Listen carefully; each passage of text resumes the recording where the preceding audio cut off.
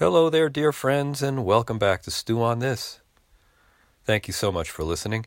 I'm Stu Bittman, and this episode is called The Best Laid Plans. Yep, speaking of plans, my plan for this podcast was to continue the series I started last week on how we can all be living the dream a bit more in more of our moments by following the wisdom of the song, Row, Row, Row Your Boat. Well, as writer Alan Saunders said, life is what happens to us while we are making other plans.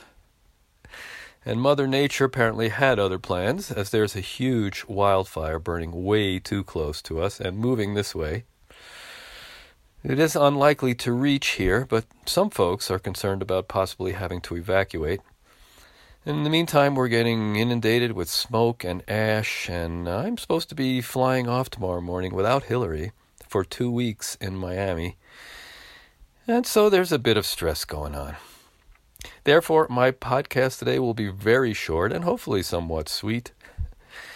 I simply want to remind us all that even with everything we think we need to do to stay safe in this world, you and I truly don't know what will happen next. Life is precarious. Life is all too short. And therefore, love is really the only thing that matters. So I invite you to spend some time today simply appreciating life.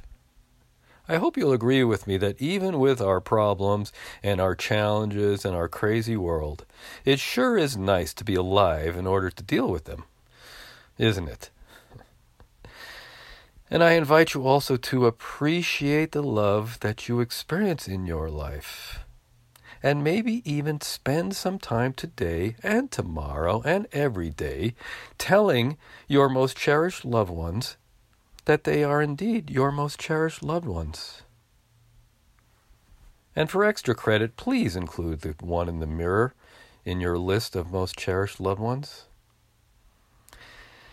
And for even more extra credit, if you'd like to send some cool, wet, windless vibrations to Northern California, that would be really cool too.